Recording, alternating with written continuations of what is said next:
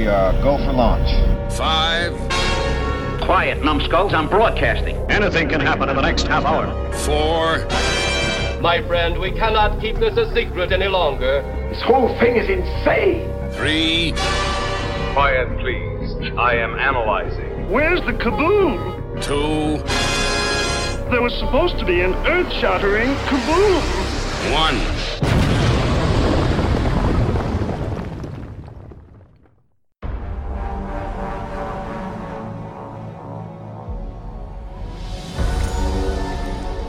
Is the world more peaceful since the revolution? It is a shame that your people suffered.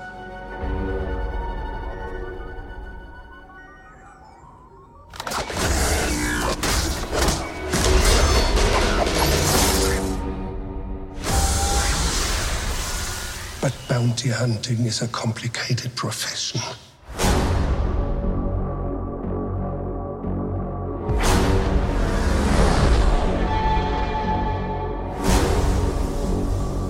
They said you were coming. They said you were the best in the parsec. Would you agree?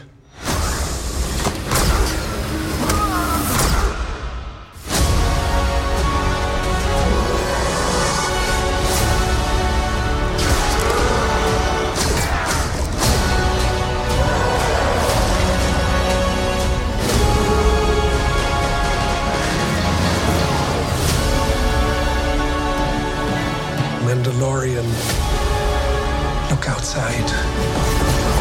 They are waiting for you.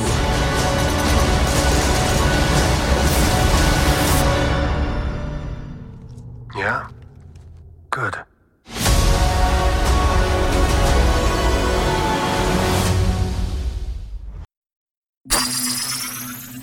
Greetings, my fellow galactic travelers, and welcome back to Planet 8.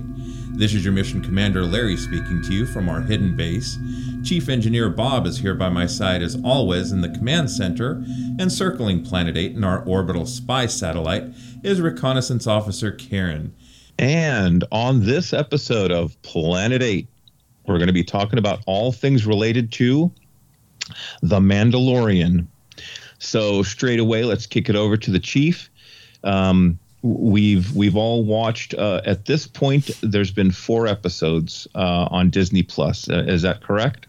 Yeah. So we are halfway through, right? Halfway through. So what is your impression, Chief Bob, of The Mandalorian thus far? Terrible series. No, I'm kidding. I was talking to Karen earlier. It's like I read where nobody's arguing about this in Star Wars fandom. This was like a first, I guess, outside the original trilogy, that like everybody seems to like it. But interesting. But yeah, no, I definitely, I've pretty much liked it from the start, and I'm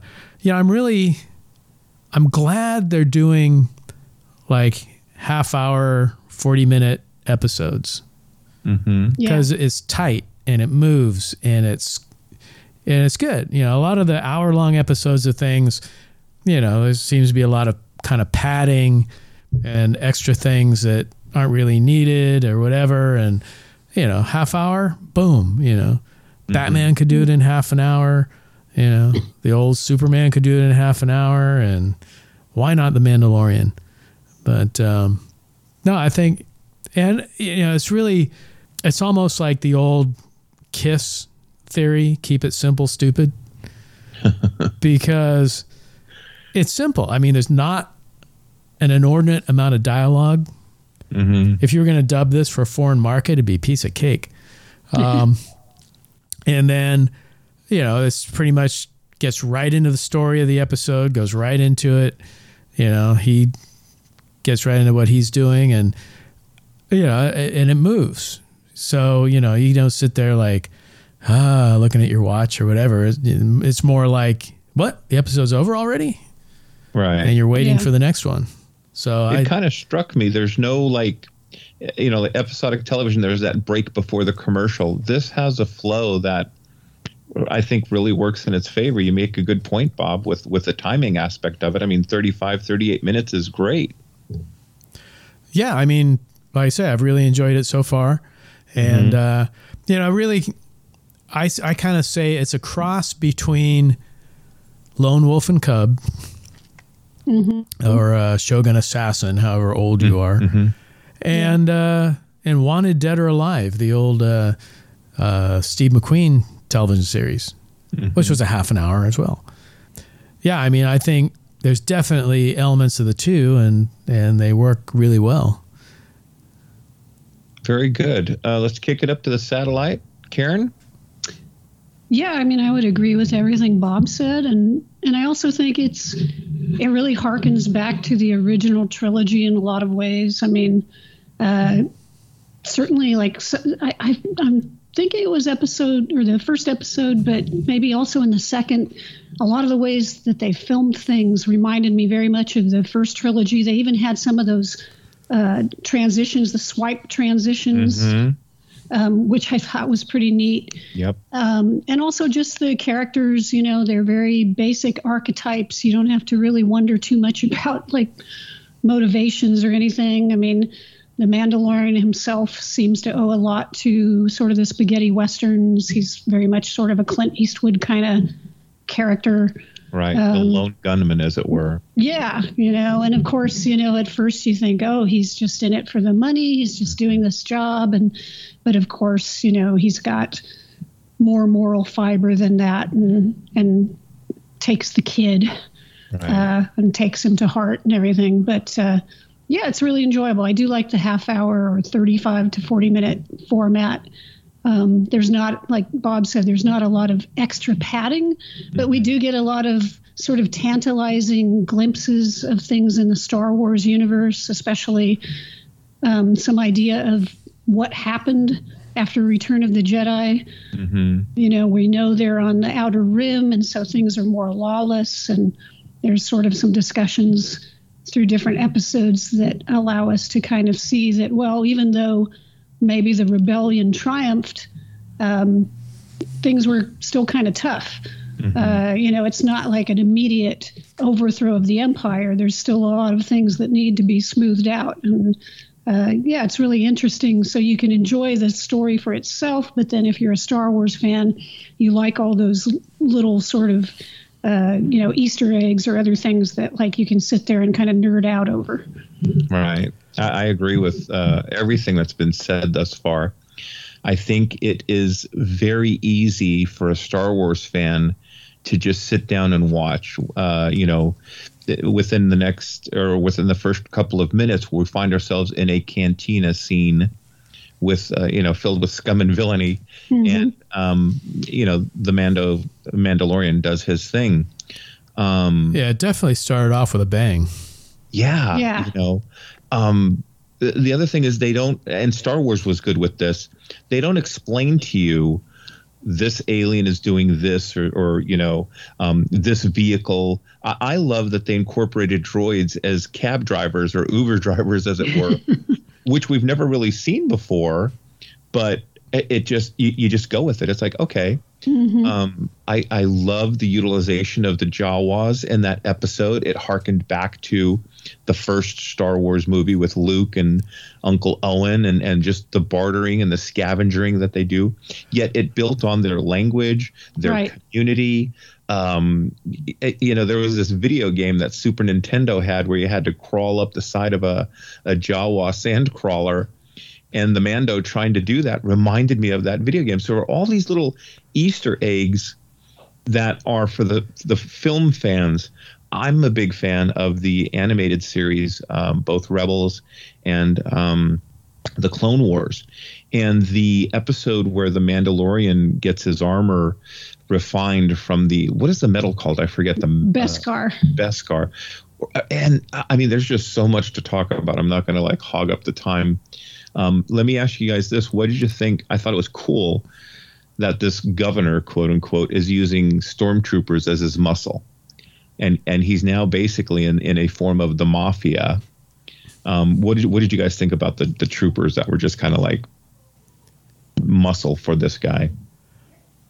Well, I thought he was a remnant of the Empire, right? Right, so right. He was an old Moff, or They're leftovers of the Empire. So it's kind of interesting to see that it makes sense there would be pockets of the Empire still hanging around, trying to figure out how to get back on top. And of course, those troopers are pretty beat up. So you can imagine what they've gone through, right? And then this whole scheme with the child and the doctor there, who many people have said had an insignia that was like the cloners from the prequel. So, we can get into where that's going to go, but obviously there's some grand scheme. And it seemed like the client, who was Werner Herzog, which is just mind blowing to think that fantastic. that he would be in it. But he was like, kind of like, if you have to kill him, it's kind of okay. Right. And then the cloner is like, oh no, we want him alive. So even within their ranks, it seems like there's dissension. So yeah, that was very interesting. Going back to the stormtroopers, right. I mean, that was a great reveal too, because, Mandalorian walks in and the door zips open and there's like, a handful of stormtroopers sitting there. It's I was like, whoa. That was pretty cool. It was almost like, the gold that was taken out of Nazi Germany, after the war. And there's like these remnants of these, commanders, like you were saying, Karen, these little fiefdoms, if you will. And you mentioned guest stars. Blew my mind that Nick Nolte. And at first I was like, who is that? I have spoken. I couldn't believe it's Nick Nolte as Ugnaught. Well, did you see who played the that one robot at the beginning that's always trying to self-destruct? Oh yeah, Taika Waititi played him. Yeah, yes, that was cool too. Director of Ragnarok and voice of Korg, I guess. Jojo Rabbit, which unfortunately I didn't make it out to see. Speaking of Nazi Germany. Oh, I did see that. Oh, we'll have to talk. Yes. I heard he did a good Hitler. Sure. A good Hitler. Those crazy Nazis. Yeah. Mayhem ensues. But no one's mentioned one of the coolest things about the series so far, and that's his gun. Yes. I mean, we're not talking disintegration. We're not talking wounds. We're talking about just exploding people and aliens and beings. Well, and he's able to electrify and shock people. And it's a very handy weapon.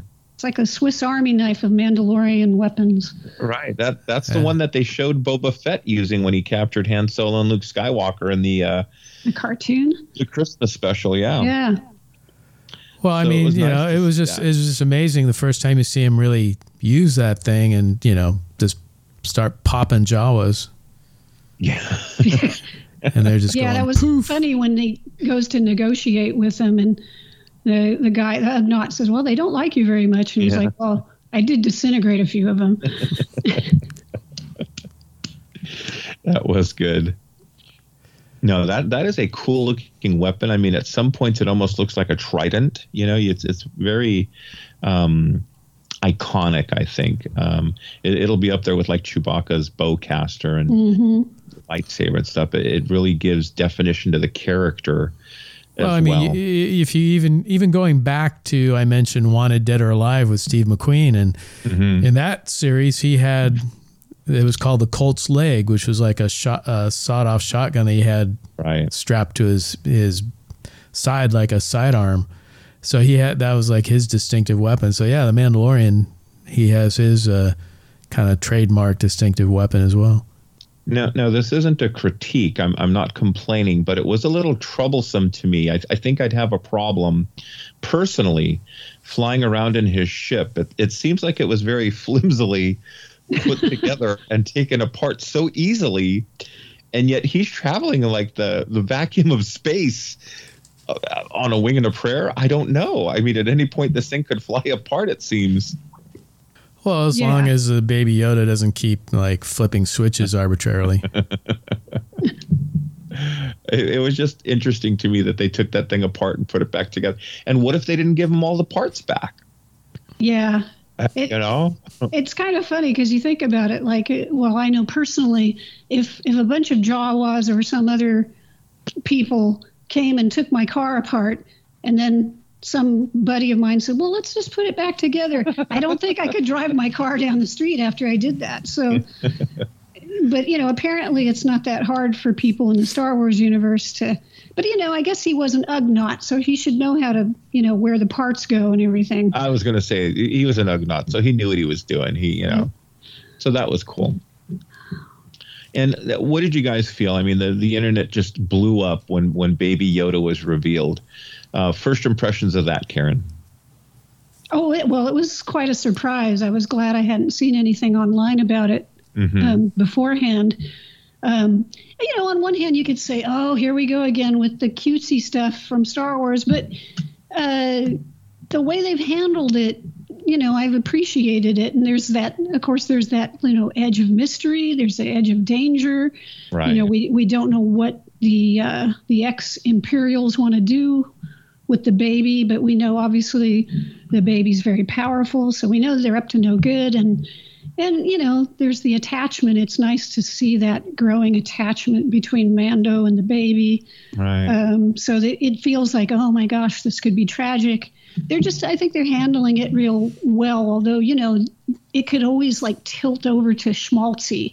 So yeah. I don't want to see it get too schmaltzy, but so far I've really enjoyed it, and they've been able to use the baby pretty well for comedic purposes. Like the last episode where he's flipping the switches and Mando's like, don't touch anything, and you can tell like a little kid, he knows he's not supposed to touch anything, but he does it anyway. He's trying to engage. Yeah. Getting a response, whether it's negative or positive. Well, I mean, it's that, and then telling him, okay, stay here, stay right here, don't move. And then they show the door of the ship opening, and he's standing right there next to him, and or he's having that fight with the ex shock trooper, and big stalemate and big fight and everything. And then they look over, and the kid's sitting there, standing there sipping soup or whatever.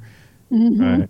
They definitely, I don't know, the comedic timing is really good. And it's not overkill either. It's just enough. I mean, it could go over into Jar Jar Binks territory if they didn't do it right. Misa hope not. But Misa don't think so. It was a very smart choice, I think. You guys can chime in. To use a character that belongs to Yoda's species, because what do we associate the Force? Yoda, the Jedi Master. And I don't know if every member of the species is Force sensitive. I know Yaddle was also a Jedi Master set on the Council in episodes 1 and 2. It was familiar at the same time as kind of surprising that they would utilize a character from Yoda's race. Again, not complaining, but a 50-year-old baby, I don't know. I think Karen and I kind of talked about this for a couple of minutes.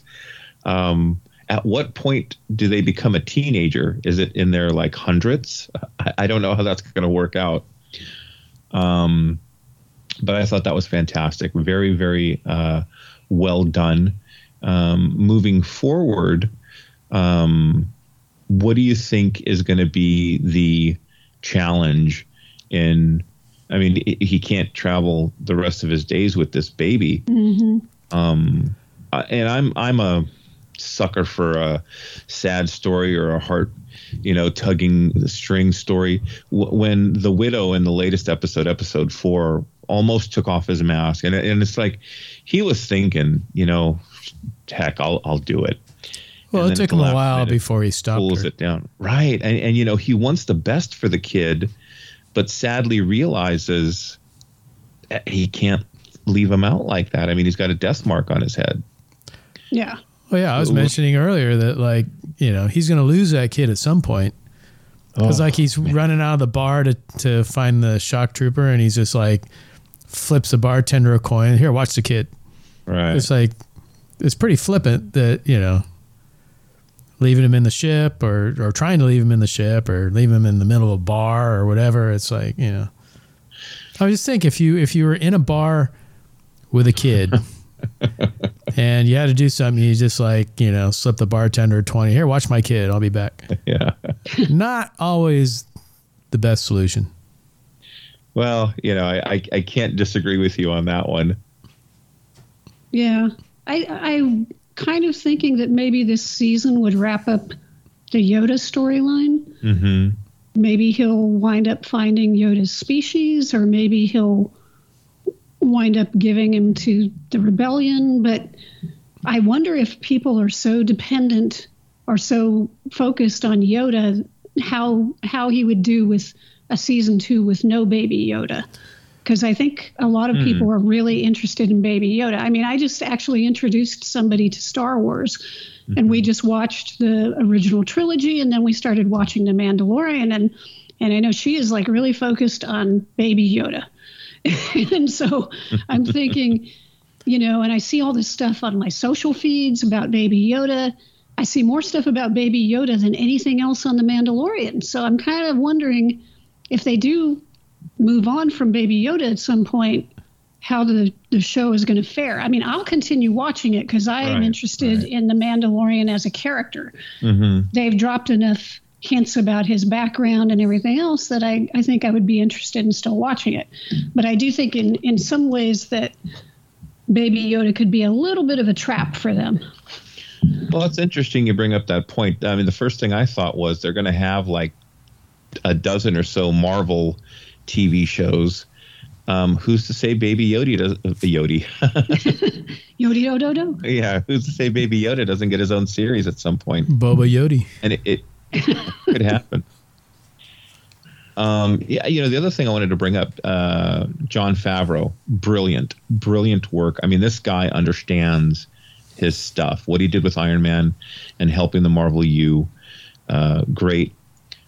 Also, David Filoni. Mm-hmm. He worked on the animated side, and the connective tissues that he put into almost each and every story and episode was just brilliant. And he's involved in this show too, so I have to believe that they have a beginning, middle, and end. We're not going to wind up with the last episode of Lost. Do not speak its name. I mean, they have pedigree, and they're given a lot of leeway in this sandbox. Do you guys have any fears, or do you think it's going to full speed ahead, or what are some of the trappings that you think may hinder the growth of this character? Because we are greenlit for a second season, right? They're already filming it. There you go. All right, so they're already filming. Yeah, I had read where Rian Johnson wants to direct an episode. It's like, come on, it's going good.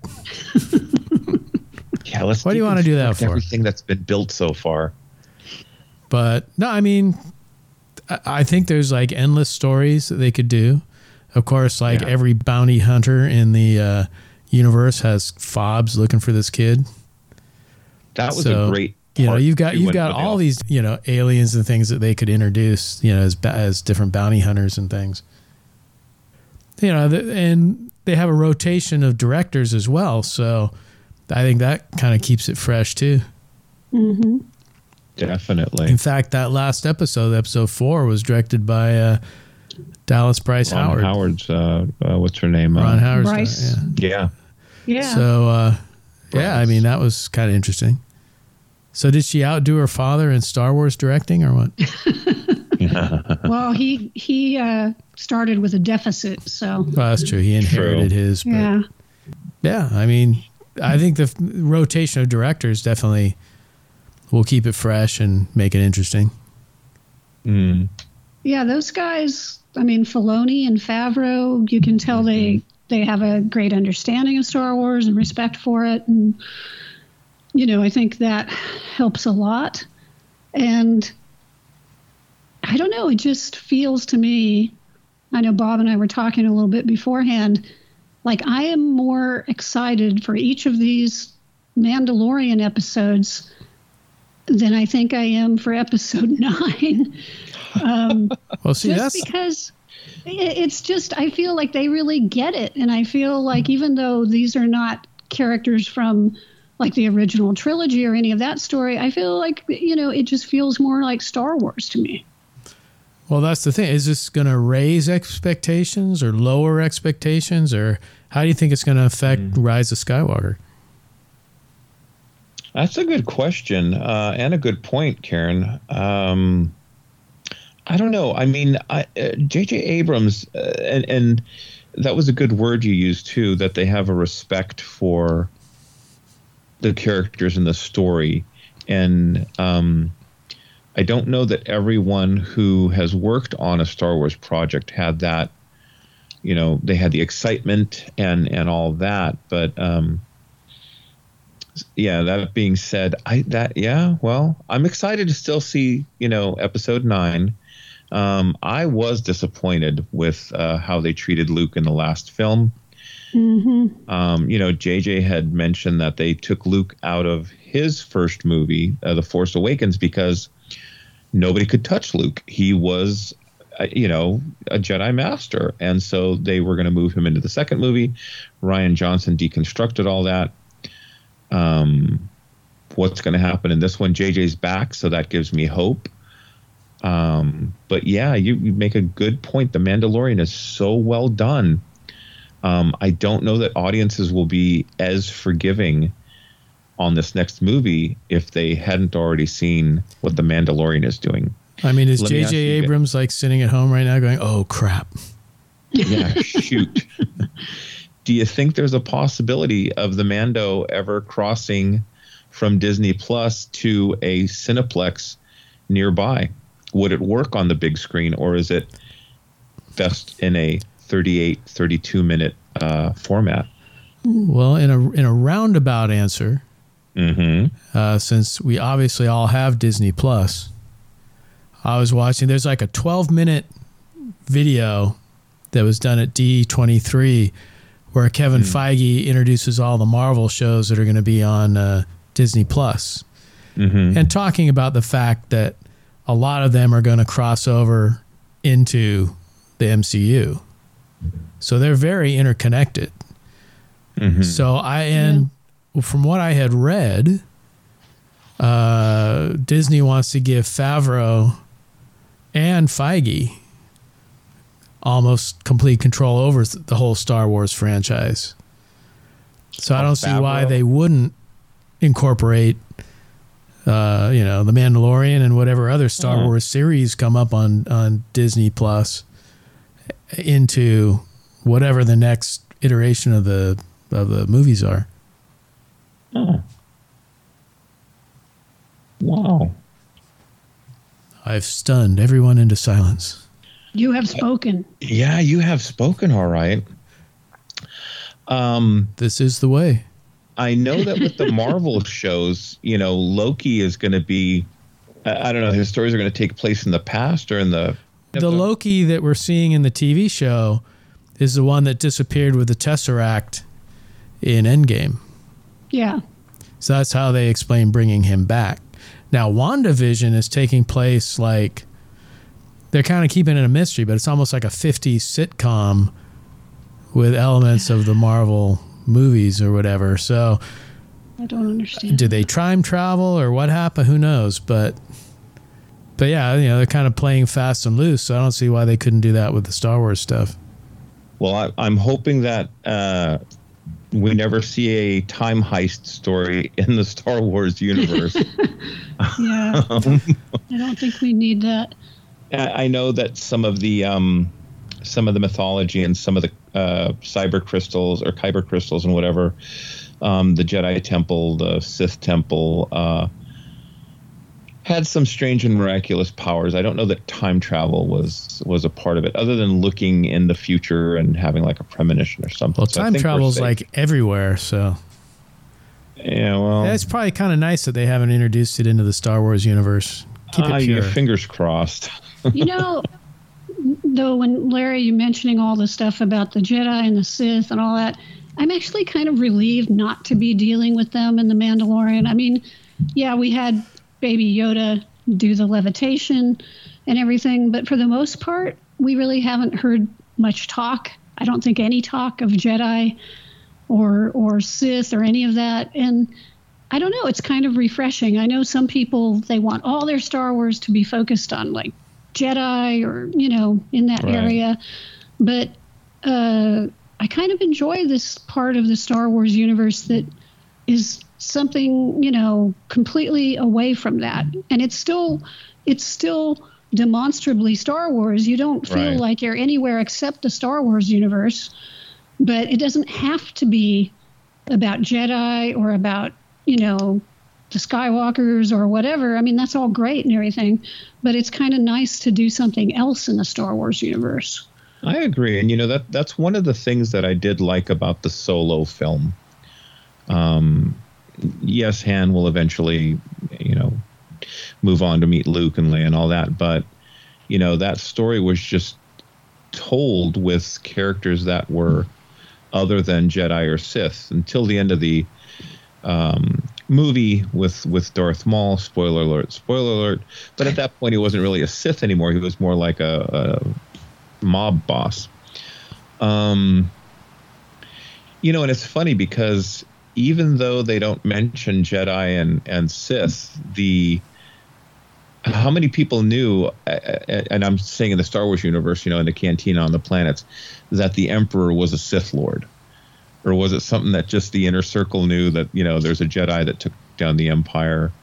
Did they think that the rebellion took down the Empire? Which is what I think, because when the Mandalorian sees that the kid can levitate that beast, he's genuinely surprised. And, he's not like, oh, my God, I have a Jedi, it's the Force.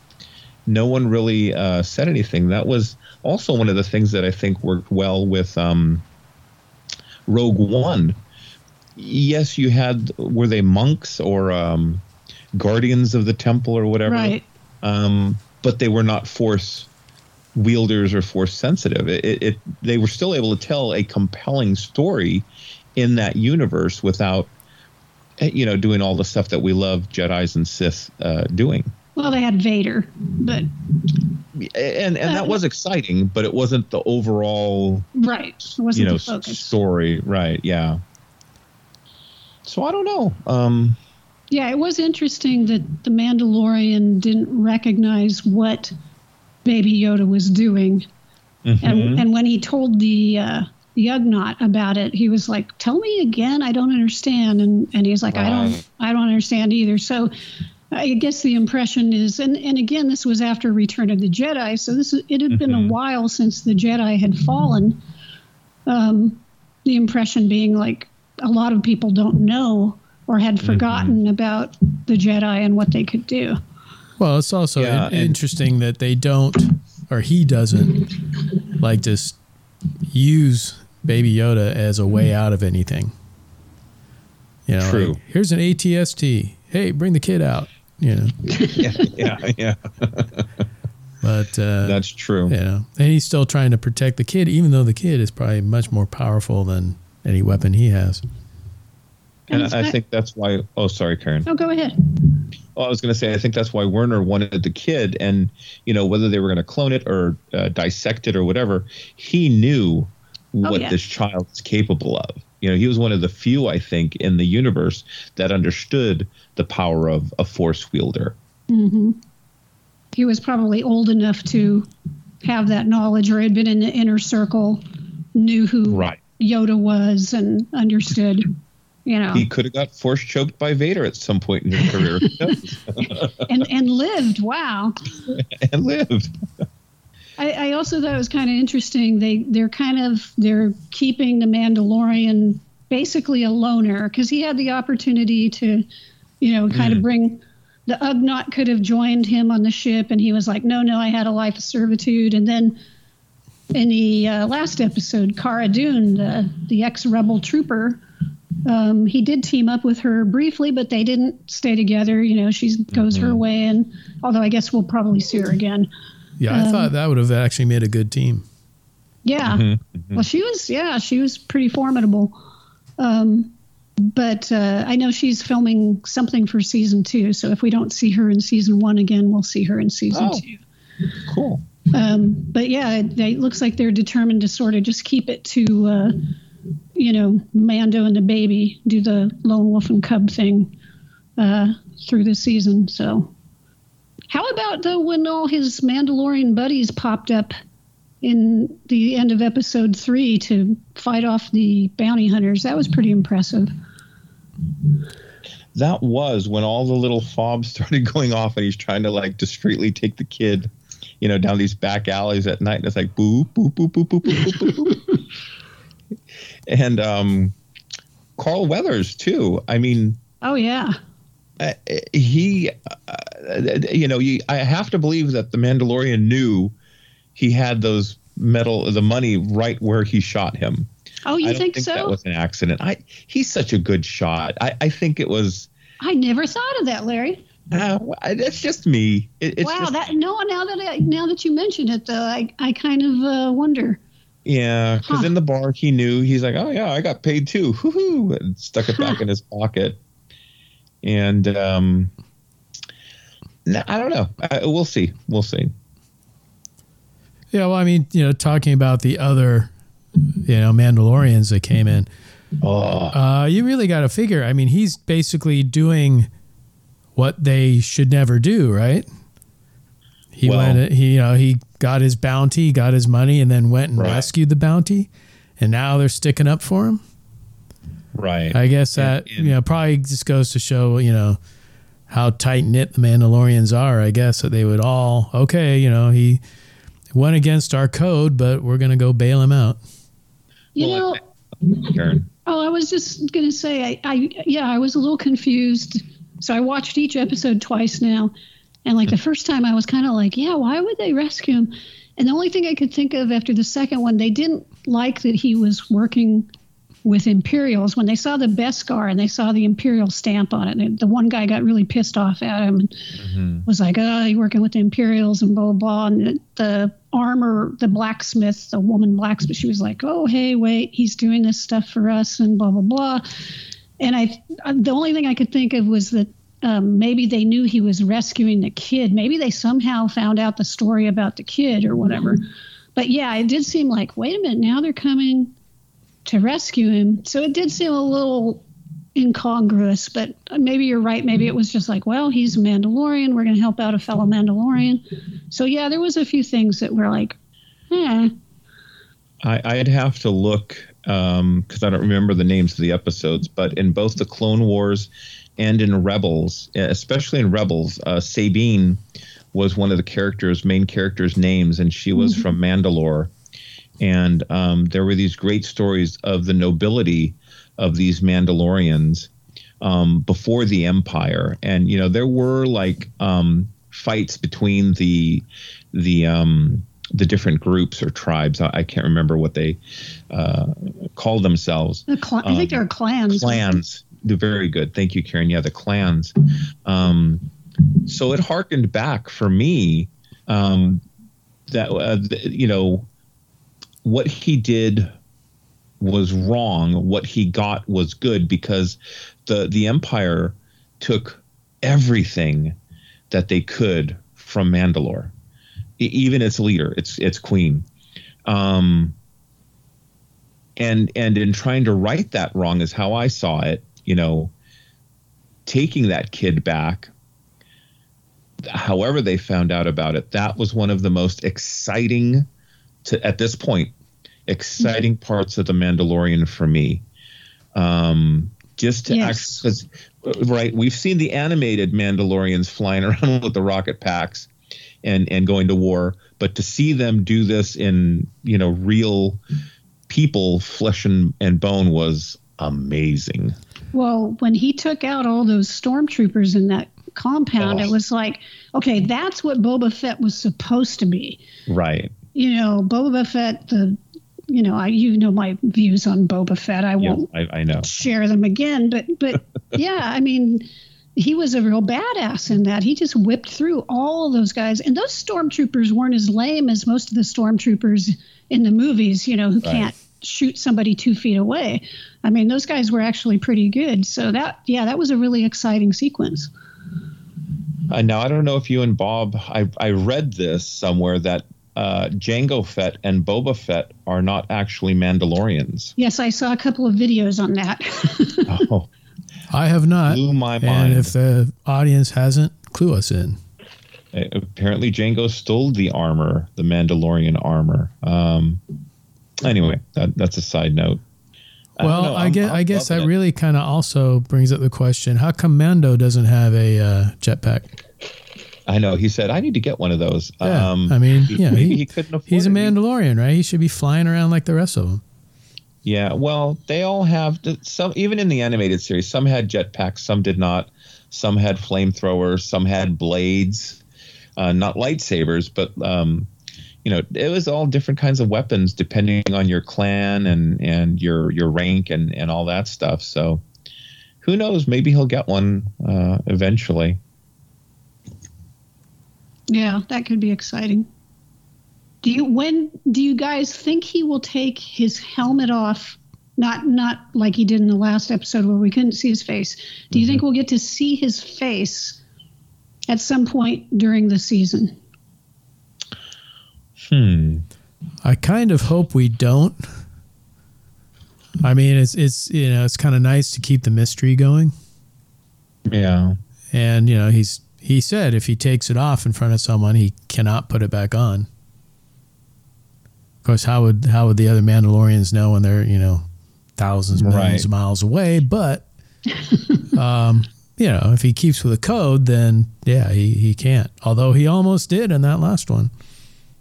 He almost did, and that was very telling. Where he is in his life, where he is with the kid and stuff.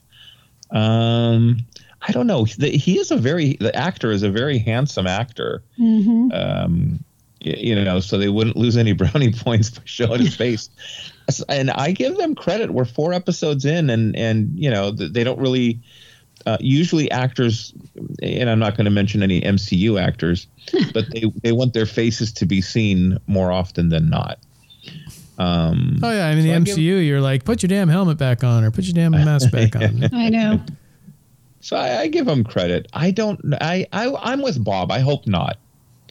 I wouldn't be disappointed if they did, but I hope not. What say you, Karen?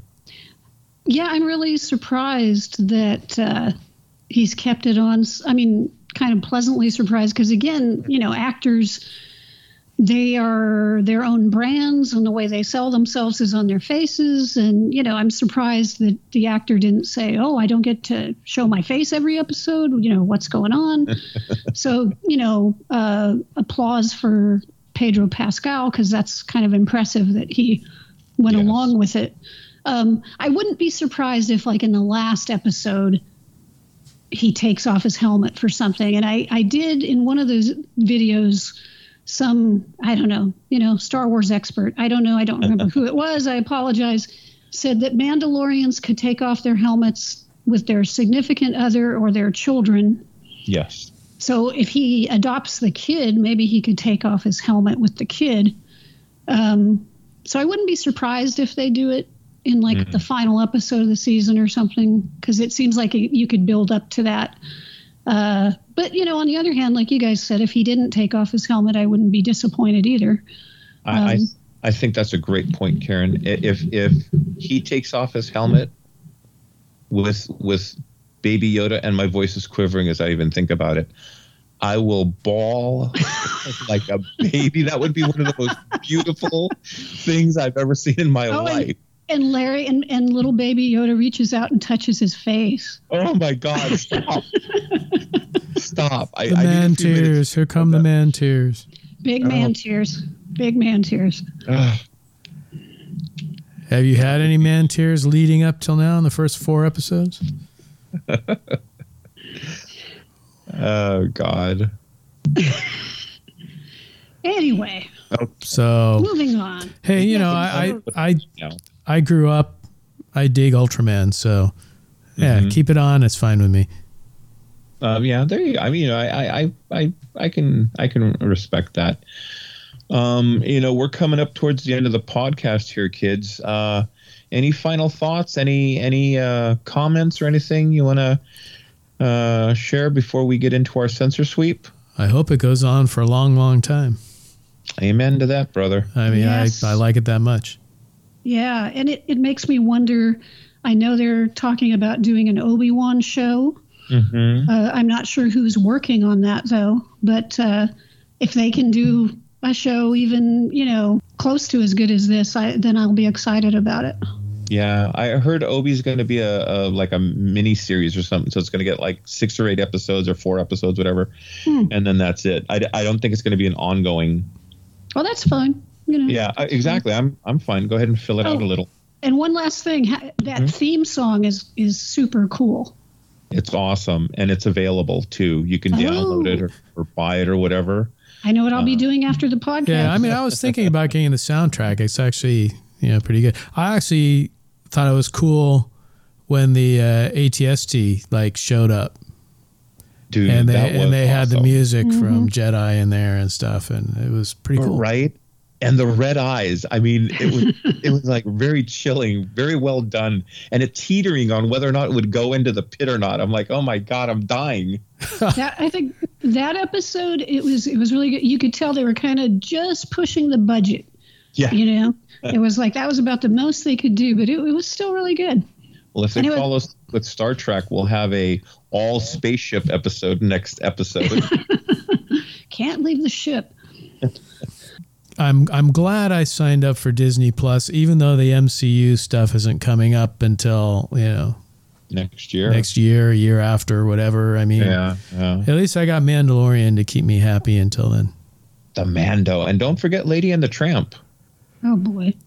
Well, I was going back and forth on Facebook because Disney Plus also has John Carter, which hopefully will give that a second life. Because I've been championing John Carter for a long time. And I'm hoping that now it's there and people who have Disney Plus can just flip it on and check it out. All you listeners, go watch John Carter. Cool movie. Hey, they could make a series out of it too. I mean, you never know.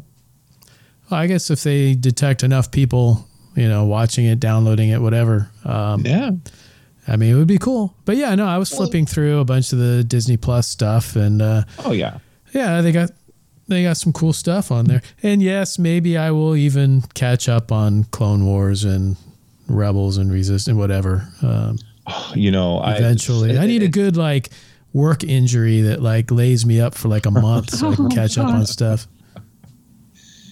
Well, I prefer winning the lotto to a work injury, but I've kind of given up on winning the lotto. I'd stand a much better chance if I actually played it. Not much better, though. Well, that's true. I probably have a better chance of getting a work injury than I do winning the lotto. Well, you guys, let's see what the next 4 episodes have in store for us. I'm sure this is not the only time we'll talk about The Mandalorian. Well, we'll have to do a wrap episode of the next 4 at some point. Yeah, exactly. As always in our podcast, we have our censor sweep. We've come to that portion of the podcast. Chief Engineer Bob has this episode's censor sweep. And Bob, what do you have to share with us this go-round? Surprise, surprise, surprise. I got Godzilla. Godzilla? A figure? Godzilla again? Talking about Godzilla? Well, Criterion has released their 1,000th product. And what better way to celebrate their 1,000th release than to release all of the Showa Godzilla movies in one big box set? And it's definitely a big box set. It's in a big book that's a little over 10 by 14 inches. So it's not something that's going to fit on your DVD shelf.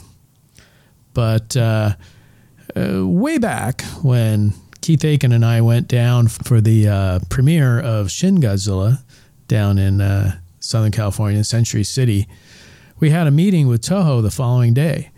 And we were in their office, and they were very, very jealous of Gamera and James Bond, because Gamera and James Bond had all their movies in single box sets. They wanted that for Godzilla. Now, they didn't get all the movies into this one, but they did get all the Showa films, which was a big undertaking because what they had to do is wait for rights to lapse and then they signed the rights over to Janus Films and Criterion. But they still didn't have all the Showa films because King Kong vs. Godzilla is owned in perpetuity for the rest of eternity by Universal. And Kraken Releasing had a few of the movies. And so basically, Criterion had to go around and sublease from the leasers or licensors. Sublicense from the licensors? Anyway. So they had to go to Universal and work out a deal to use King Kong versus Godzilla. They had to go to Kraken and work out a deal to use. See, now Kraken has like Godzilla versus the Smog Monster and a couple others currently out on Blu-ray. So in order for Criterion to get those movies, they had to agree to just do Japanese with subtitles. So Kraken would still have the dubs and their releases would still be legitimate so they don't lose sales. But so basically, you know, it's a great way to have all the Showa films in Japanese, subtitled, and you get a few dubs here and there, like King Kong vs. Godzilla and I think Sea Monster, Son of Godzilla. You know, just you get some dubs just thrown in. Consider those bonuses. But so for the layman, Showa is basically there's different periods based on emperors in Japan. And so the Showa Godzilla series goes from 1954 to 1975. So everything from Godzilla King of the Monsters up through Terror of Mechagodzilla. And once you hit Godzilla 85 through Godzilla vs. Destoroyah, that's called the Heisei series. And then they went, since it was still Heisei when the newer movies came out, like Godzilla 2000 through Godzilla Final Wars, they just called that the Millennium series. Gotcha. So anyway, this is all the Showa films. Now they do have some cool extras. Friends of mine like Ed Godziszewski and Steve Rifle and Jim Cirinella and Chris Mowry all worked on this box set. So they tried to squeeze whatever extras they could get out of Toho. So on the 8th disc of the set, you have a 1990 interview that was done for the Directors Guild of Japan, like a series of interviews where directors interviewed their mentors. And this one has Yoshimitsu Banno, who directed Godzilla vs. the Smog Monster, interviewing Ishiro Honda. And that's about almost an hour-long interview. Really interesting. Interviewing Honda in his home.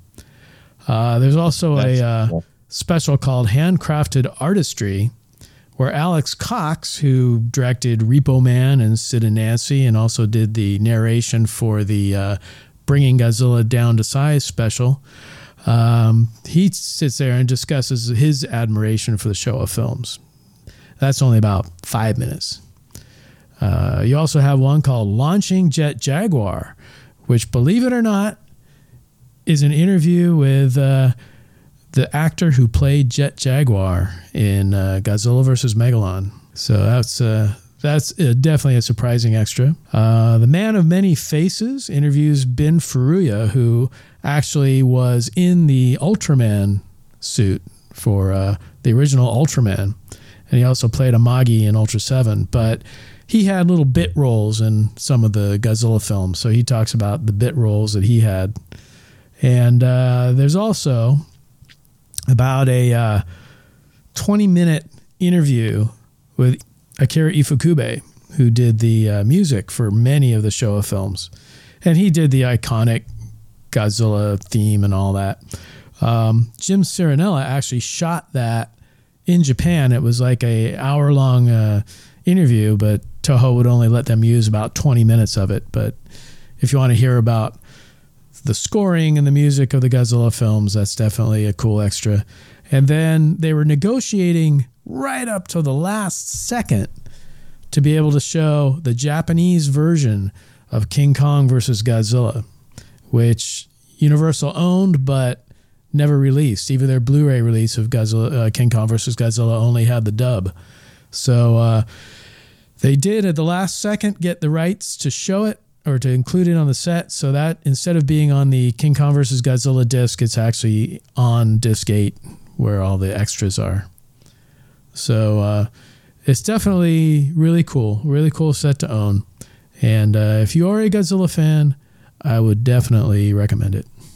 Awesome. I have it. I haven't watched it yet, but over the holiday, I will find time after that recommendation.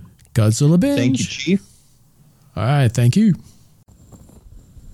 On that note, this will conclude this transmission from Planet 8. We would like to thank all of our intergalactic audience for listening. Be sure to head on over to our website at www.planet8podcast.blogspot.com, where you can get more information on this episode's topic. For more conversation, find us on Twitter at Planet8Cast. Or on Facebook at facebook.com/Planet8Podcast. We want to thank you guys for tuning in each and every episode. We look forward to your input and opinions. Until next time, this is Planet 8 signing off. End transmission. By George, he's got it. It is the end.